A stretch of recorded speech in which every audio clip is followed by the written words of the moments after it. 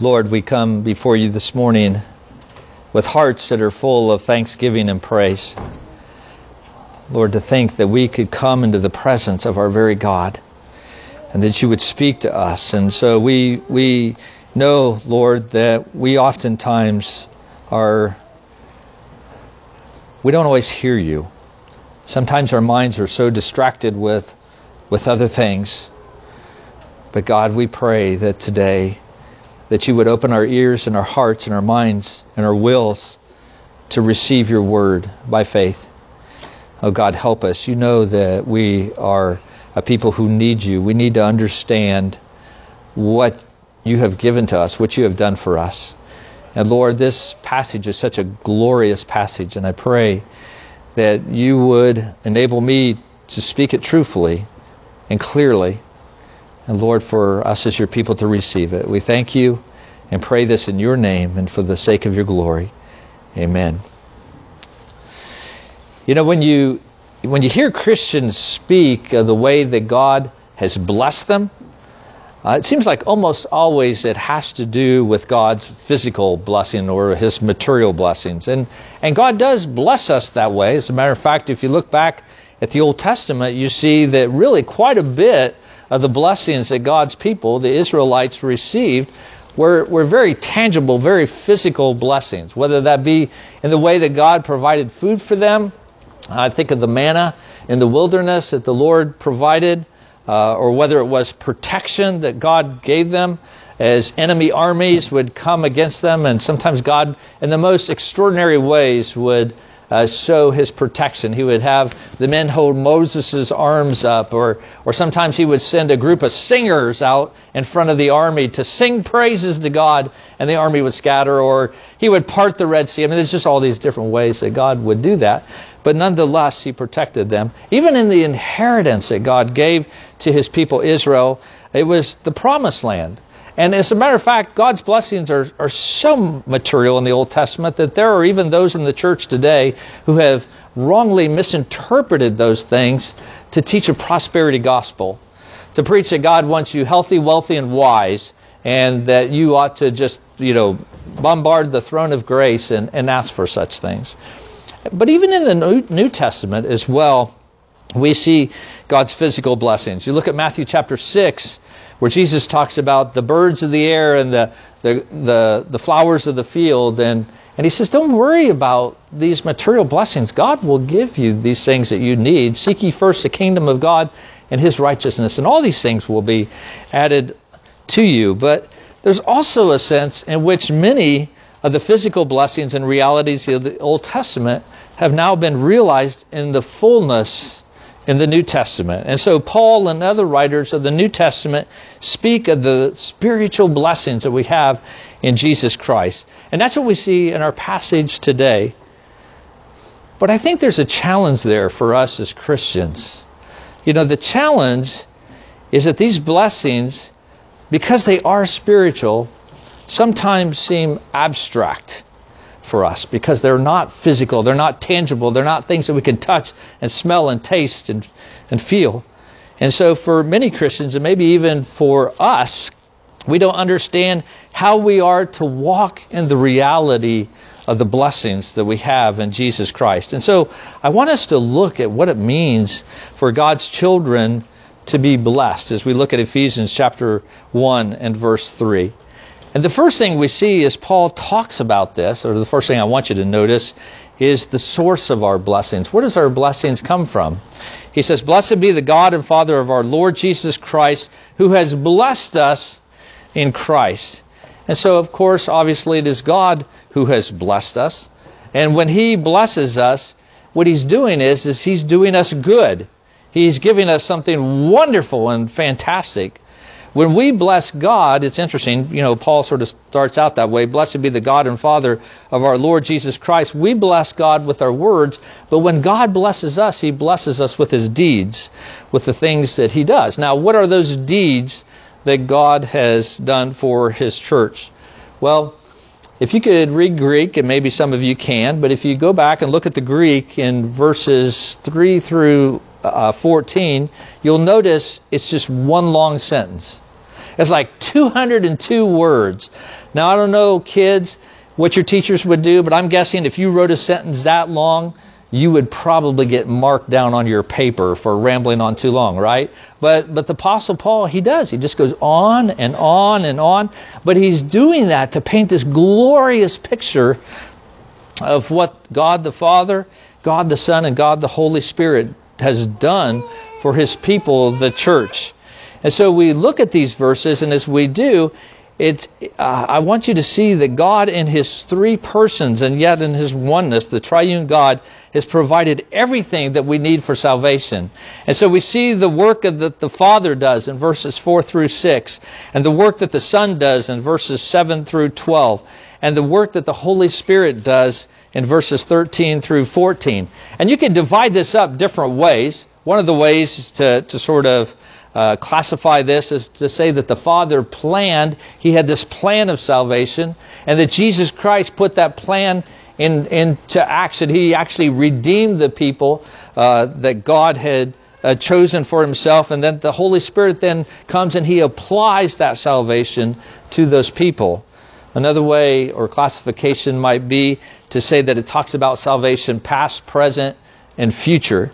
But Paul takes us into the very throne room of the Trinity to see the work of the Father and the Son and the Holy Spirit. And it's all being master planned even before the world began. Now, we're not going to get to that till next week, but that's just an amazing idea and truth that I can't wait to look at next week. And we're part of that if we're part of the church. And so I'm saved today, Rick Franks, and being saved today because God planned me into the church before the world began. And if you are a son or a daughter of the King, he has done the same for you as well. And so no wonder that Paul starts out this verse by saying, "Blessed be the God and Father of our Lord Jesus Christ." Bless God because of what he's done. But we also need to understand the source of our salvation, because I think sometimes as Christians we can find ourselves focusing only on one person of the Trinity or only a couple of people in the Trinity when it comes to our salvation. And so it might be that we focus upon Christ, that he paid the penalty for our sins, and then we also wrongly conclude that the Father is merely watching us and that he's just waiting for us to slip up, and so that he will have the opportunity to chastise us. Do you know Christians like that? I mean, there are Christians that sort of walk around with the idea that, they're just waiting for the other shoe to drop. I know God has blessed me now, but you know what? I don't know what's coming. Or maybe other Christians who so overemphasize the work of the Holy Spirit that the work of the Father and the Son can almost seem like an afterthought. But I want us to see this morning that God in his fullness has made a covenant with himself since before the creation of the world to not only purchase a people for himself, but he promises to keep that people and preserve that people and to give them an inheritance that will last for all eternity. And so if you are here this morning and you are a believer in the Lord Jesus Christ, this ought to cause you great opportunity to worship, to see that God has so loved his people so much and he holds them so securely in his hands. And so we come to worship and to praise him. So God is our source, but what is the nature of the blessings that we receive? How much blessing does he give us? Well, Paul says he has blessed us with every spiritual blessing. Now that word translated spiritual doesn't mean spiritual as opposed to physical, in the sense that it might mean sort of a mental blessing, or even like I used it in the opening illustration, a material versus spiritual. What it does mean is something attached to the Holy Spirit. The Greek word is always used in the New Testament to refer to the work of the Holy Spirit. He blesses us with all that is possible to be dispensed to us through the agency of the Spirit of God. And so we see here, even in this verse, even in that, the Trinity, even if we don't read verses 4 through 14, he talks about here the Father of our Lord Jesus Christ, who has blessed us in Christ, and then the spiritual blessings, or the blessings that come to us through the Holy Spirit. So he blesses us with all that's possible to be dispensed to us through the agency of the Spirit of God. And as we come before the Lord today, it's funny sometimes, maybe even ridiculous for Christians not to think that they have any resource when it comes to living life. If you would, turn with me to 2 Peter, and I want you to stay there just a moment for this next little bit. But 2 Peter chapter 1, verses 3 through 4. And Peter says, as he's speaking to the church, he said, of course, this is God's divine power has granted to us all things that pertain to life and godliness. Everything that we need in life and godliness, God has given to us. Everything that you are facing this week, all the challenges that stand before you, all the busyness in your schedule, all the things that you need to live life in godliness has been given to you. And I wonder if we understand that. I think sometimes even as Christians we fall into the trap of the world that we have certain things that are before us, whether it's on our schedule, whether it's relationship issues, whether it's trials or difficulties that we're going through. And so we sort of sit down and we come up with a plan as best we can of how we're going to handle those things. And then we begin to work that plan. And then we might go to God and we might say, God, would you please help me in the midst of this? Lord, I got all these things I got to do. So I just need you to give me strength. And so that's oftentimes the way that we approach our life, that we sort of have the plan and we just need God to sort of back that plan up and give us the energy. But he wants us to see that he has given us all the blessings that we need. He's not given us everything that we think we need to live for life and godliness, but everything that God knows that we need. He gives us his divine power. Now, think about this just for a moment. When we talk about the power of God, we might think, okay, that's pretty powerful. But no, we're talking about the power where God spoke and everything was created out of nothing. That is the power by which he gives us all his blessings. It is the power that rose Jesus Christ from the dead, that brought him back to life. You know, one of the things I think that we do so constantly as Christians is we ask God for what we already have. You know, have you noticed that? You know, because we don't know the resources that we have. We don't understand what God has given to us. And so we come to him and we ask for peace, or we ask for joy, or we ask for all these things. And oftentimes they elude us because we don't appropriate them the way that God has called us to. Look back at 2 Peter chapter 1. Again, he says, his divine power has granted to us all things that pertain to life and godliness through the knowledge of him who has called us to his own glory and excellence. See, that is, comes to us through Christ, through God, by which he has granted to us his precious and very great promises, so that through them you may become partakers of the divine nature. In other words, God has given us certain promises in his word. He has said, I have done this for you. And as we take those promises and we believe them by faith and we walk in them by faith, then we are partakers of the divine nature. And we're going to see in a minute that's because we are united with Jesus Christ. And we have that shared life with him. And so there's no missing ingredient that we need in order to live our lives. God couldn't give you more than he's already given you in Jesus Christ. Now, it's interesting that materially, if we talked about material possessions, we could go around the room and find out how God has blessed you materially. And I'm guessing that there would be quite a range, a variation, a range of the way that God has blessed us materially. But spiritually, we're the same in Jesus Christ.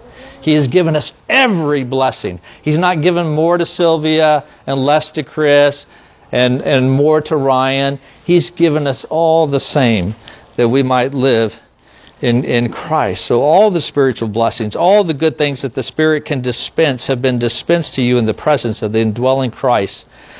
they're ours. So it's not a question of finding something else or having more from God.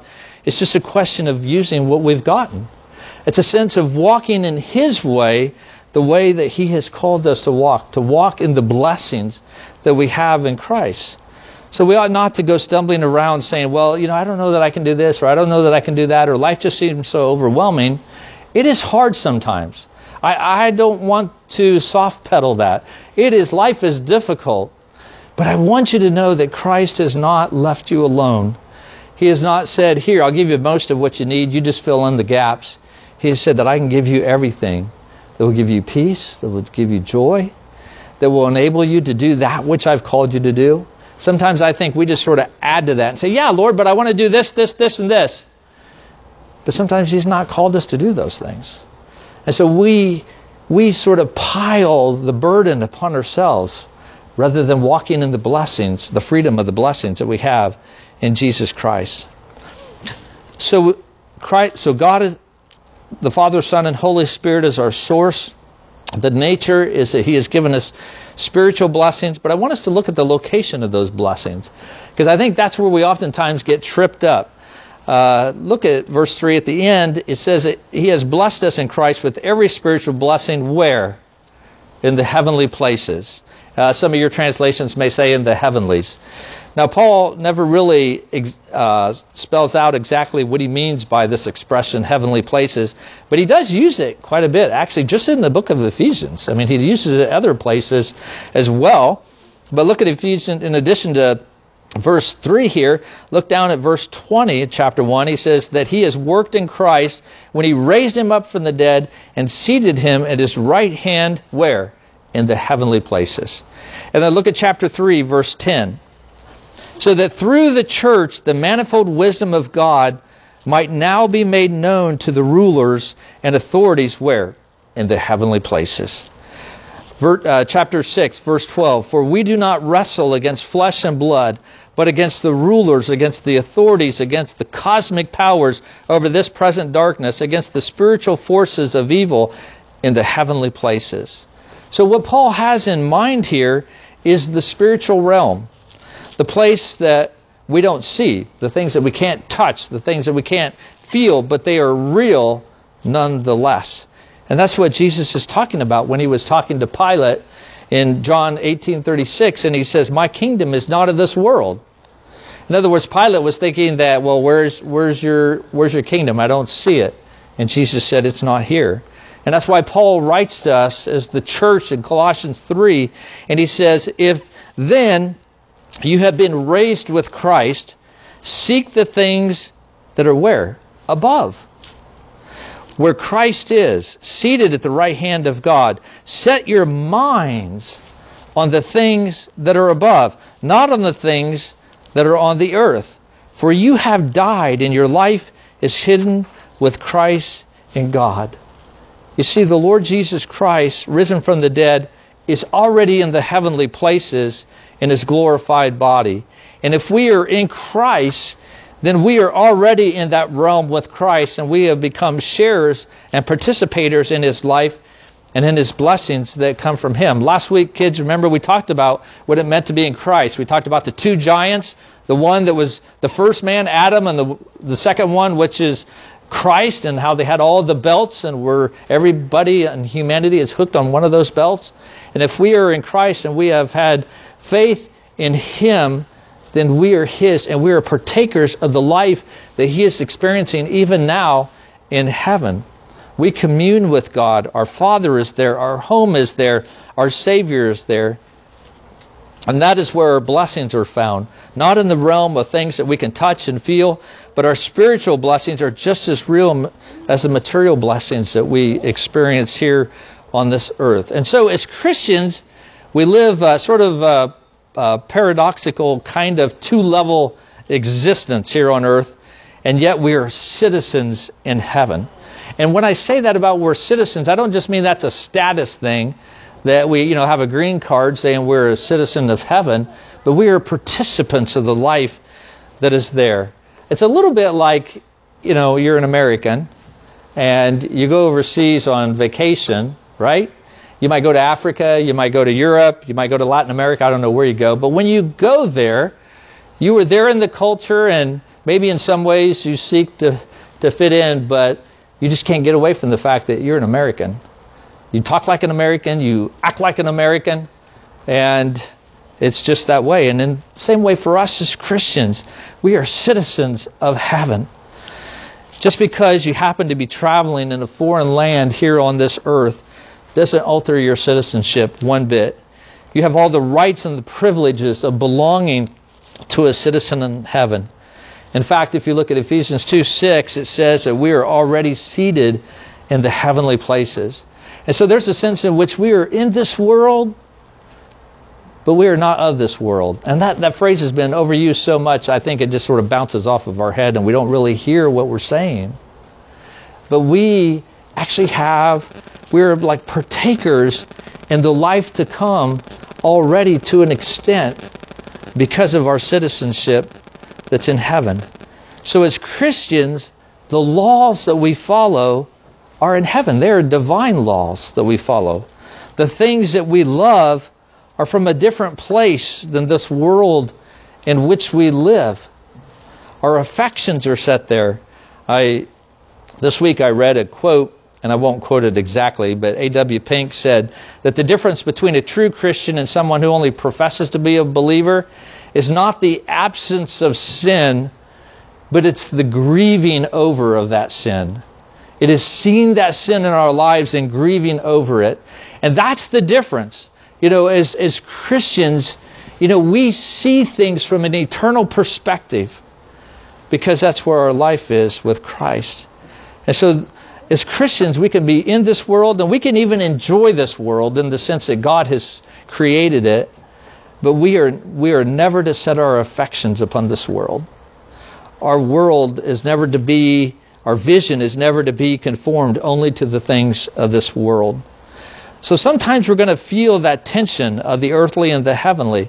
And that's why Paul oftentimes had these paradoxes in his life. You'll hear him say things like, I'm sorrowful and yet always rejoicing. I'm troubled on all sides, but I'm not distressed. I'm perplexed, but I'm not in despair. I'm cast down, but I'm not destroyed. Because you see, it's that tension between these two worlds. And you may have nothing, and you may be poor in this world, but let me tell you that you are rich in Jesus Christ. It's so rich that it's unbelievable.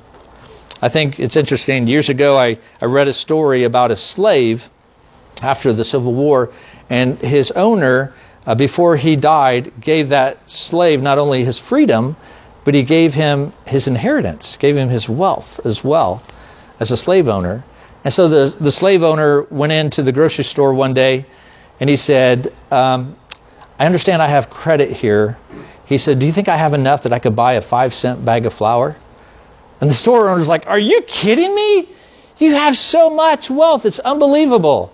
Well, that slave bought that 5-cent bag of flour, but he never came back in and spent the rest because he didn't understand the great wealth that he had. And I wonder sometimes as Christians if that's not the way that we are, that it's so easy for us as Christians to miss out on the blessings because we are so tempted to be worldly minded that Satan and the world and even our flesh draws our affections towards the world until our citizenship in heaven seems only like a dream, like something that doesn't even seem real. It's then that we begin to set our love and our desires more fully on the world. What about you this morning, Christian? Have you forgotten where your citizenship is? Do you know where your blessings are? Years ago when I was in college, a lot of years ago, I went on an 18-day survival trip. And as a matter of fact, my wife went on that same trip with me. And it was a trip where they took you out in the wilderness and they worked you hard. You hiked at least 10 miles a day. You in addition to backpacking, you canoed and kayaked and rock climbed and just did all this, exerted all this energy. But they gave you very little food. And so you would end up with just a little bit to eat. And then in addition to that, as part of this experience, they would take you out at one point in time and take you out in the wilderness all by yourself where you couldn't see anybody else, and they would just leave you. You had a stream close by so you could get water, but you had no food. You had your Bible, you had your journal and a pen. You also had sort of this tarp that you can make into a tent. And they said, we'll see you later. And they left. And you had no idea when they were coming back or even if they were coming back. And I remember when I was in about the middle of a 3-day solo experience, when I was all by myself, I began to think to myself, this is now my reality. This is now what's real. I'll probably never eat a decent meal again. Now, if I was really thinking, I would know that this is going to come to an end, because many people have gone on Discovery and many people have come off of Discovery and they've lived to tell about it. But at that point in time, I began to think, I think this is my reality. And I wonder sometimes as Christians if that's not what we sometimes think as we live in this world. We look around at the things that we see and we think, this is my reality. And what Paul wants us to see is, no, Christian, this is not your reality. You're just traveling through this world. Your reality is that you are wealthy in Jesus Christ. And I think the other thing that Paul wants us to understand is not only is it in the heavenlies, and so we have that shared life, but it is a salvation that is secure. You're at 1 Peter 1, flip over to, or 2 Peter 1, flip over to 1 Peter chapter 1 and verse 3. And this is what Peter says. Blessed be the God and Father of our Lord Jesus Christ.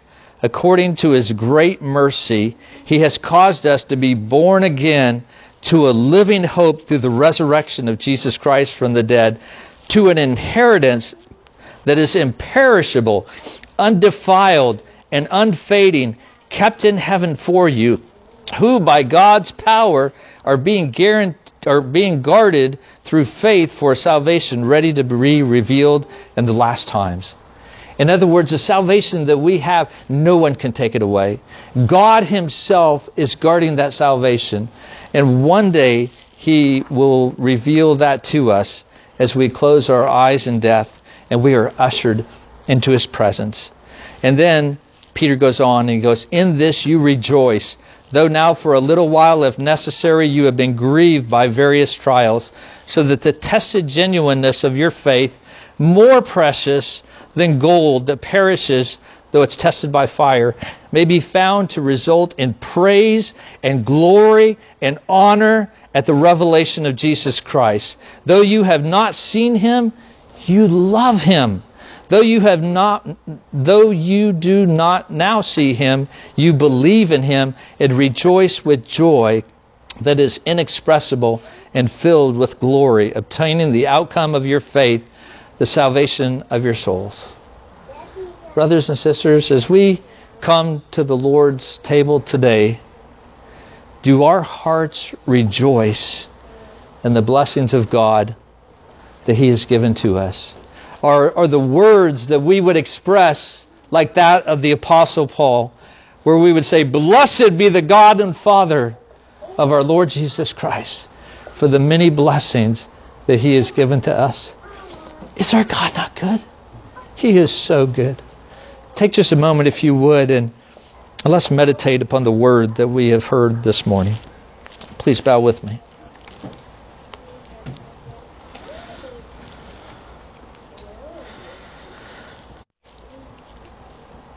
Oh Jesus, we come to you today. We give you praise and worship. Oh, glory be to your name, Father. Hallelujah to you, Holy Spirit, as we think about the many blessings that have been given to us. Oh Lord, it is so easy for us to become entrapped into the thinking and the ways of this world. But I pray that you would take the scales off of our eyes, much like cataracts, and allow us to see once again the glorious salvation that we have received. Lord, I pray for those that are here today that are just wrestling, that are just mired down in the mud of the ways of this world. Oh Lord, I pray that you would set them free. Lord, for those that are struggling with sin, maybe secretly loving those things rather than despising their sin, and I pray that you would help them to see that there's a better way. There's a glorious way that it belongs to your children. I pray that you would help us, Lord, to walk in your ways. And that, Father, that in that you would help us to tell others of you as well.